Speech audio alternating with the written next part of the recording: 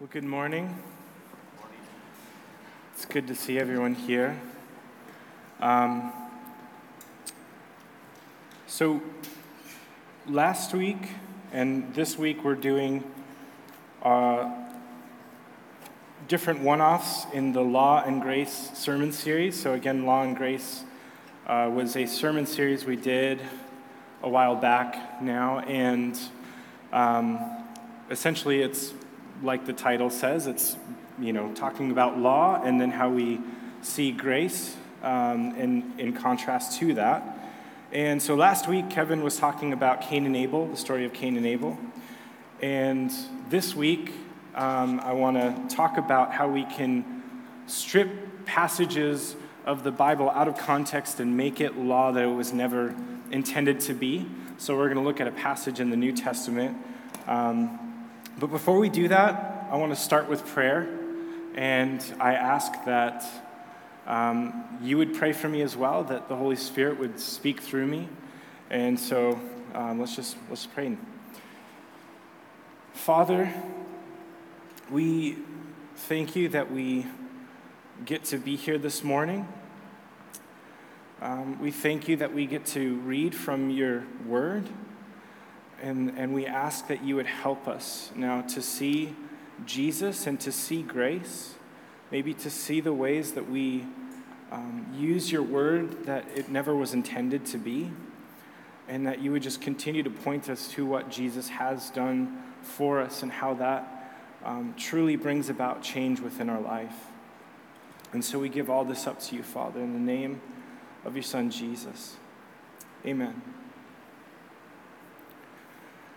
The other day, I was reading an article that was talking about a song that came out in 1998 that changed music forever. And that's a pretty bold statement, but I think it's true. And it's the song Believe by Cher. Does anyone here know what is distinctive about this song that changed music forever? Anyone call it out? Nathan got it right, yeah. It was the distinctive use of autotune on this song that changed music forever. Michael, that didn't count because we talked about that yesterday. So this song, so there were songs before Believe came out that used autotune, but it was this specific song that gave it its rise and prominence in music, because afterwards, every artists wanted to use autotune on their songs, to the extent that this article claims that today about 99% of music uses autotune in their songs, which is extremely significant, right? Some of you maybe are familiar with autotune. Maybe you've heard the term before. Maybe some of you aren't, so I'm just going to give the bare bones crash course on autotune. So essentially what it is, it's a computer program that you can run your vocal track through, and it pitches it perfectly. So if you sing and you didn't hit all the notes perfectly, what this does is it kind of bumps it up for you, or whatever that might be, and makes you sound better than you really did, right? You didn't really hit the notes, and so the computer's helping you to hit those notes. Some singers do this out of convenience, because rather than spending 4 hours trying to get the vocal take just right, because I could hit the note, but I don't want to spend all that time on it, I'm just going to let the computer kind of, fix my imperfections. But for others, they actually aren't always that great at hitting the note, and they know that, and they think, well, it doesn't matter because I can just let the computer do it for me. And so a lot of my friends and family know that I'm kind of a music snob purist, and I go on my anti-autotune rants way too much. So I'm trying to refrain from doing that right now. But I have been thinking about this lately, and especially preparing for today, because what it's been revealing to me is this reality that we live in a perfectionist culture, right? We live in a perfectionist culture. We want even our music to sound perfect. And this isn't really like a surprise to the music listener. Majority of people know that this is going on, that the singer they're listening to isn't really as good as they sound on the recording. So much to the extent that I've actually heard that there are some producers who can't listen to music prior to auto-tune because it sounds too out of tune and not perfected enough for them. Like, that's actually true. Some people are so entrenched in this that they can't listen to music prior to the perfectionist era of music, right? And we do this in other ways. Our social media page is filled with all the exciting, adventurous things that we do in our lives when maybe our life doesn't really feel or reflect that reality. Or you have a special occasion, and you hire a photographer. And what does the photographer do? Well, he goes home and spends 5 hours to make the shading on your face look totally more awesome than it really was, right? We perfect photos. We want it to make it look better than it was if you were really there. And the irony in all of this is that we recognize that we're actually not that perfect as we want to present ourselves to be, right? And I believe that we can let this perfectionist culture seep into our relationship with Jesus. And so I'm going to kind of poke at myself here a little bit because this is something that I've struggled with. And, so I used to binge preachers on YouTube, and I still enjoy listening to preachers on YouTube, but just I hope it's a healthier amount now.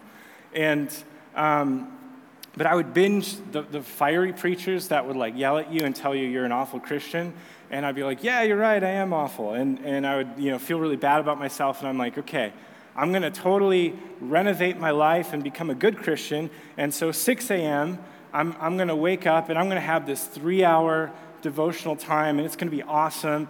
And after the 3 hours, I'm going to come out like beaming, like, radiant beam of light, and people are going to need to wear sunglasses to look at my face.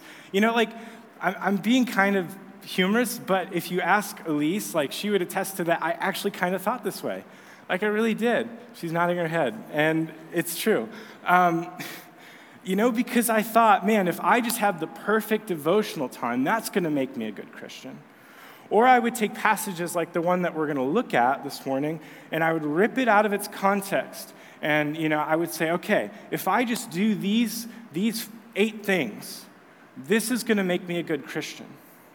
And what happens is we always fail in that, right? 6 a.m. hits, I hit the snooze, and I get maybe like 15 minutes because I overslept and I'm cranky and, I look worse than a radiant beam of light.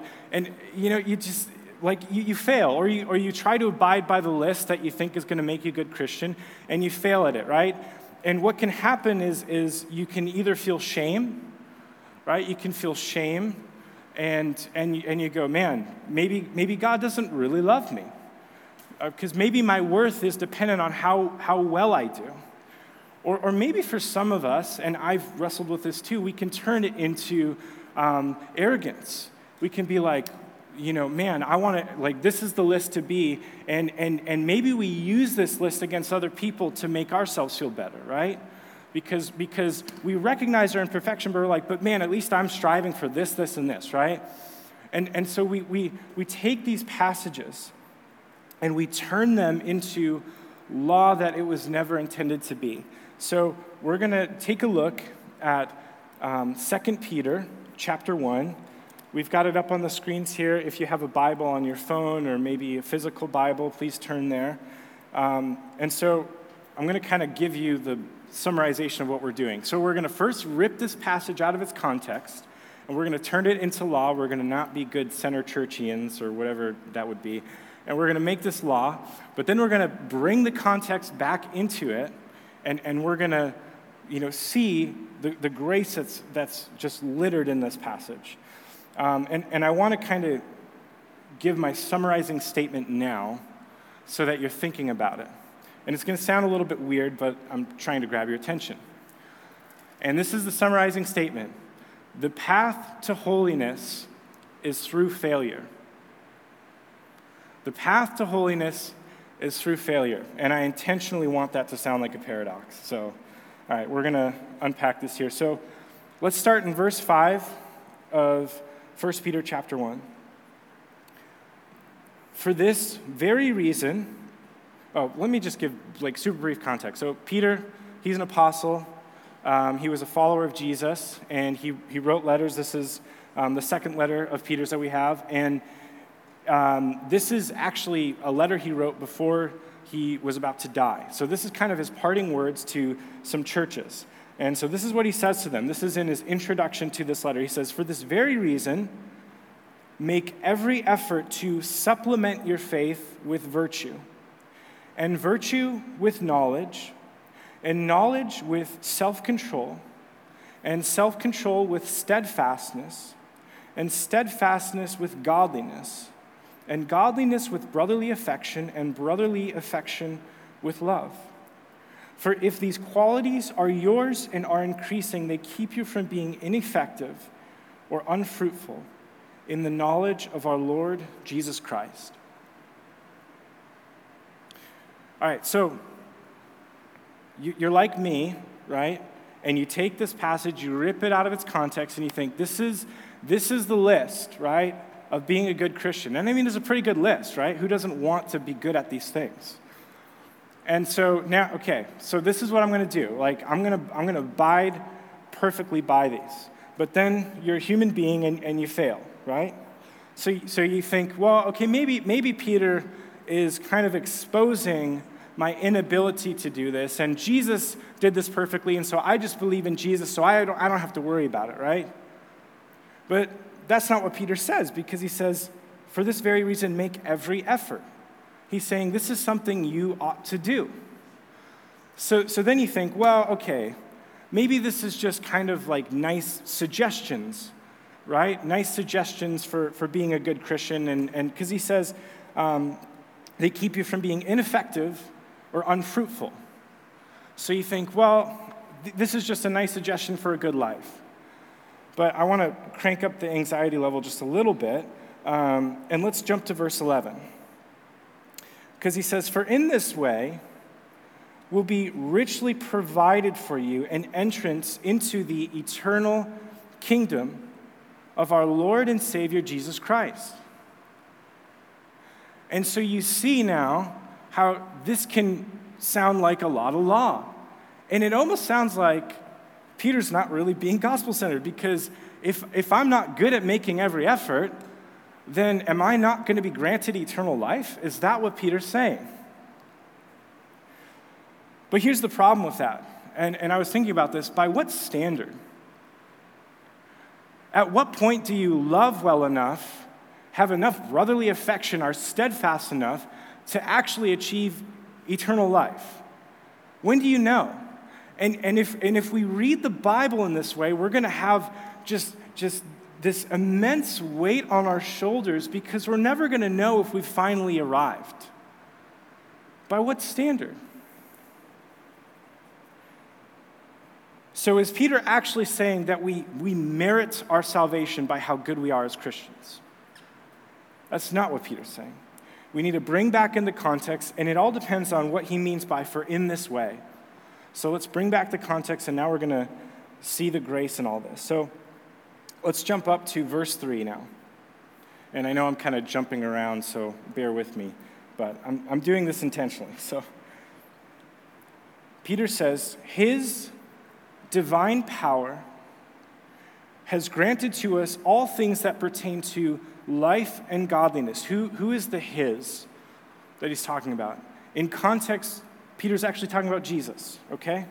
So Jesus' divine power has granted to every single Christian everything you need that pertains to life and godliness. Everything you need is gifted to you. I was listening to a preacher on this passage who said, it's not everything you want, but it's everything that you need, right? And it's for life and godliness. But how do we attain this gift? He says it's through the knowledge of him who called us to his own glory and excellence. So this just comes by knowing Jesus. Knowing Jesus. This isn't something that you work for. It's through having a relationship with Jesus that Jesus graciously gives you everything you need for life and godliness. But he describes it of him who called us. And this is that idea of how in our relationship with Jesus, Jesus is the one who takes the initiative with us. He's the one who pursues us first. He calls us to him first. And so even within our knowledge of Jesus, that only happens because Jesus first pursued you. He first called you. So when we know Jesus, because he's called us, then he graciously grants to us everything that we need for life and godliness. And then he says, by which he has granted to us his precious and very great promises. Now, there are probably many promises that Peter could be thinking of here, and I just pulled out one because I think it pertains very well to this. So this is from John 15, verse 5, and this is Jesus speaking to the disciples. And he says, I am the vine, you are the branches. Whoever abides in me and I in him, he it is that bears much fruit, for apart from me you can do nothing. This is a promise of Jesus. Jesus is not saying, if you abide in me and I in you, then try to work some fruit in it, right? Try to make fruit come out of it. No, he's saying, if you abide in me and I abide in you, fruit just will be the natural result of us abiding together. That's a promise of Jesus. But he says, for apart from me, you can do nothing, because it's not your own doing. That's Jesus working within you. That's Jesus bearing the fruit within you. And it's just through abiding in Jesus, right? That's a promise. And we have so many other promises like this in the Bible. And I'm assuming this is what Peter is thinking about when he says, he has granted to us his precious and very great promises. So that, why do we have these promises? So that through them you may become partakers of the divine nature.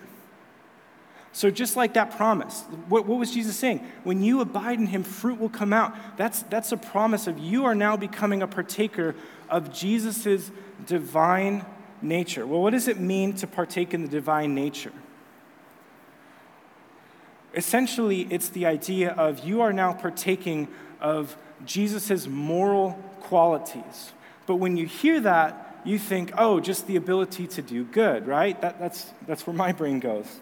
But it's so much deeper than that. And so we're going to pause on Peter for a second, and I just kind of share a conversation that I had. So, because I think it'll help us with understanding this.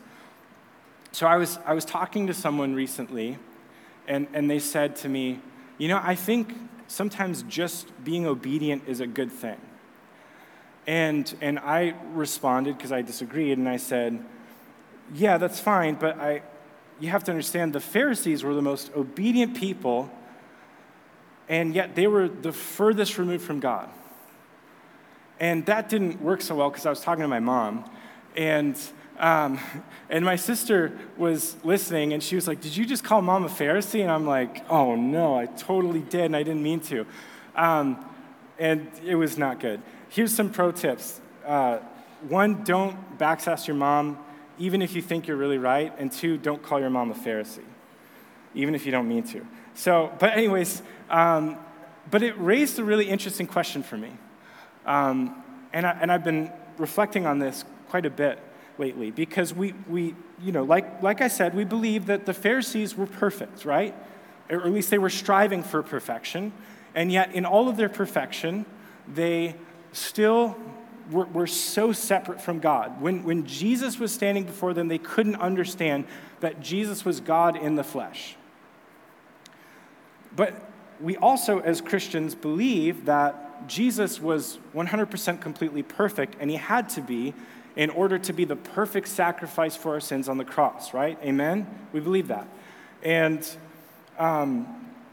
so if that's true, then what separates Jesus from the Pharisees, besides him being God in the flesh? But besides that part, what separates Jesus from the Pharisees?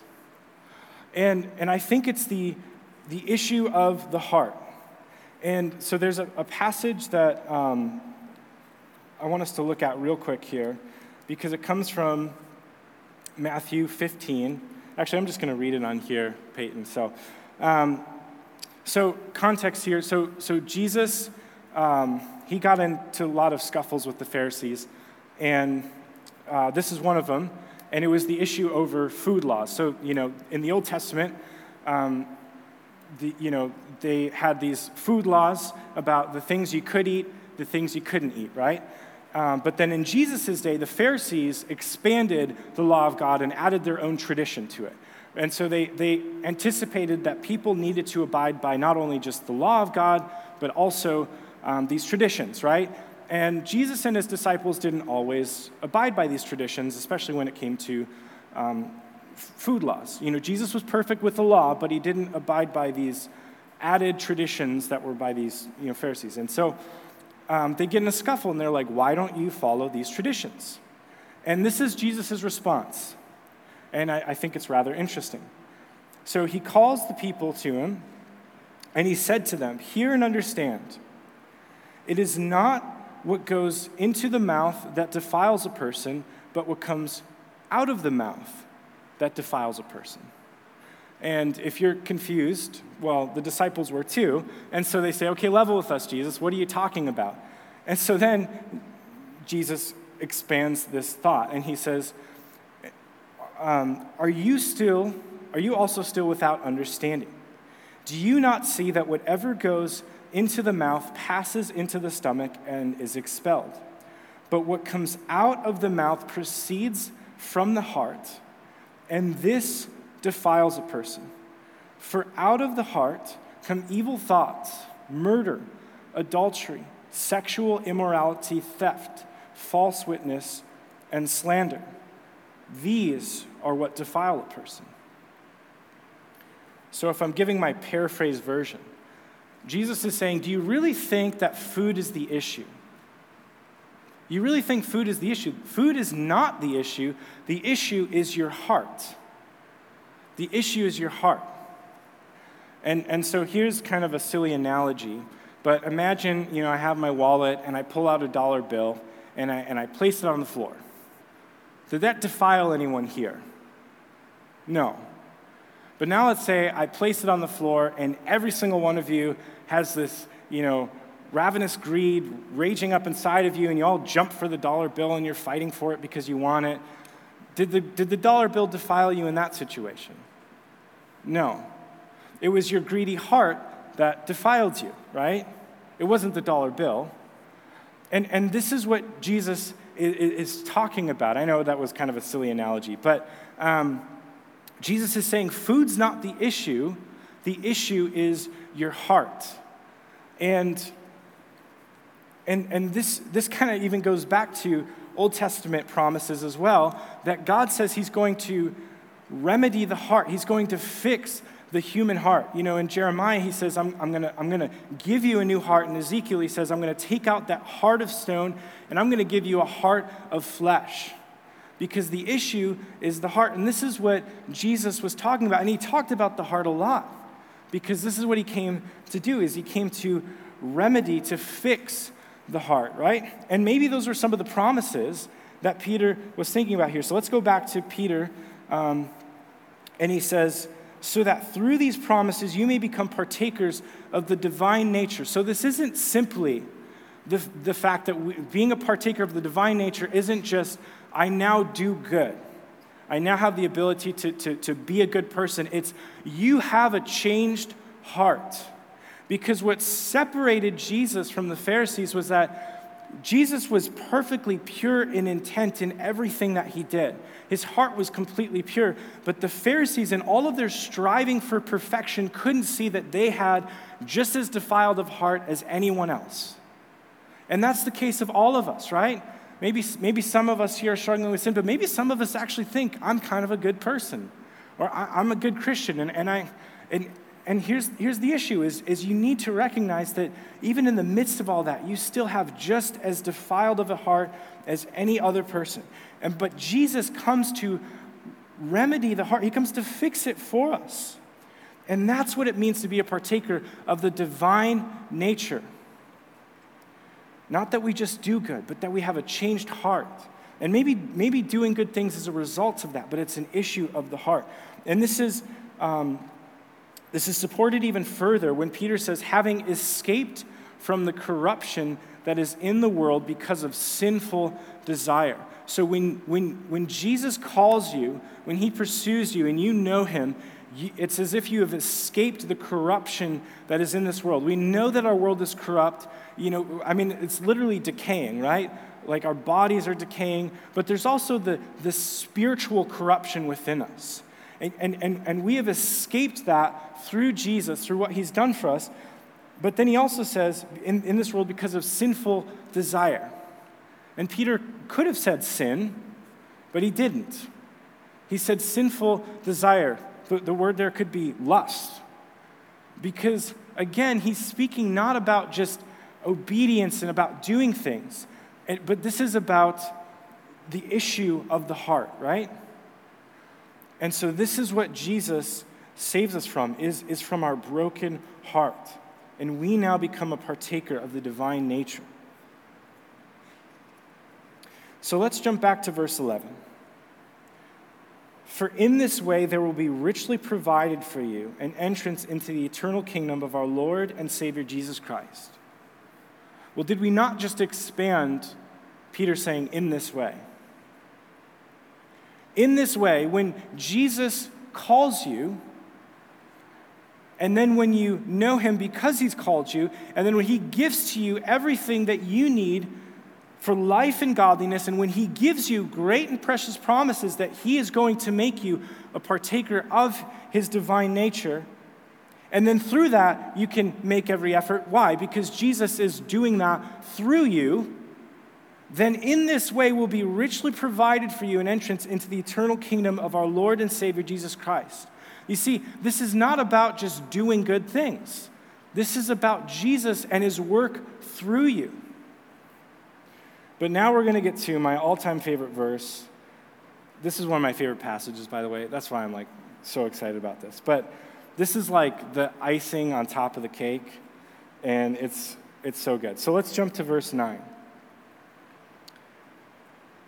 Peter says, for whoever lacks these qualities. Why does he have to say that? Why does he have to say for whoever lacks these qualities? Because he assumes failure. He assumes failure. So all of us in the room, we need to listen to this because all of us at some point in our life have failed. For whoever lacks these qualities is so nearsighted that he is blind. He's expanding on this image of being unable to see. Tom Schreiner, in his commentary on 2 Peter, said, the inability to see what is most important. What's most important. So what is the thing that's most important? Having forgotten that he was cleansed from his former sins. I love that. Having forgotten that he was cleansed from his former sins. So, what is Peter saying is the issue of you not being able to make every effort and adding these qualities to your faith? Is it that you didn't try hard enough? Is it that you didn't pray enough? Do enough Bible time in the morning? No, the issue is that you have forgotten what Jesus has done for you. Because when were we cleansed from our sins? When Jesus went to the cross to die for our sins. And if he's saying you've forgotten it, what is the opposite of forgetting? It's remembering. Peter's inviting us to remember, and I think daily remember what Jesus has done for us, because that is the key to experiencing change in our lives. It's not by just doing more, trying harder, being better. It's by remembering what Jesus has done. And this assumes that you have to then remember your own failure as well. And this is why this is kind of unattractive to some people. And so I wasn't sure if I was going to quote this, but I think I will, because I think I have the time. But so there's a guy by the name David Zahl. Kevin Payton and I actually got to hear him speak, and he has a book, Low Anthropology. So David Zahl, is that Mockingbird Ministry, is that correct? He fronts a ministry called Mockingbird Ministry, and he has this book, Low Anthropology. Essentially, it's the idea of human failure and how we can resonate with our human failure. And so he pits this against high anthropology, which is this idea of I can achieve, I will do. And this is what he says about the idea of failure and human limitations. He says, modern ears tend to talk about human limitations as defeating, even shame-inducing. Far more defeating and shame-inducing is the belief that I am capable of transcending my limitations, but just haven't been able to pull it off yet. Essentially, he's saying it's more shame-inducing to think, I can do it, but I just haven't done it yet. Because deep down, we know that we fail. We know this. And so that's what Peter's saying is you need to remember that you're in desperate need of a Savior. You need to run back to that moment when Jesus died on the cross for you. But then, here's okay, so if that was the icing on the cake, here's the cherry on top of this cake. And he uses the word cleansed. He doesn't say forgiven. He could have said forgiven, but he doesn't. He says cleansed. In Greek, it's the word katharismos. And it's the idea of cleansing or purification, especially like ritual purification. And so this goes back to the Old Testament. So in the Old Testament worship, if you were defiled in any way, of any sort of impurity, you were considered, unholy or impure, and you would have to go through a ritual of cleansing. And they would do this even for sins as well, like the Day of Atonement. And it was to cleanse us from sins, right? And so they would do this in order to be able to worship God, to approach Him, to be in His presence. And so then, okay, so that's kind of the background. But we actually had another Law and Grace sermon. It was Davis, right, who preached on the miracle of Jesus turning water into wine. And he pointed out how, so Jesus is at this wedding, and he has the servants fill these jars, these water jars, full of water, and he uses that to turn it into wine. And what were the jars? They were the jars of purification, of katharismos. And it's symbolizing how the new means of purification is by Jesus' blood. The new means of purifying yourself is through the blood of Jesus Christ. And there's other passages in the Bible that specifically talk about this, but I love that image, right? And so this is what Peter's saying, is you need to remember that what Jesus did for you on the cross, and most definitely Jesus forgave you, but even more so, Jesus has cleansed you from your sins. And this goes back to the idea of being a partaker of the divine nature. You are no longer in bondage to sin in the same way. We're still going to wrestle, we're still going to struggle, but there has been a change within you when you, and so Peter's saying, you got to remember this. Run back to that moment when you realized you are in desperate need of a Savior, and you needed someone to shed His blood so that you could be cleansed and purified. So again, our inability to do well as a Christian is not try harder, do better, pray more. Although those are good things, praying is awesome, do it. But the way we experience change, the path to holiness, is through remembering that you are not holy. It's through remembering that you are in desperate need of someone who is holy to die for you, to cleanse you.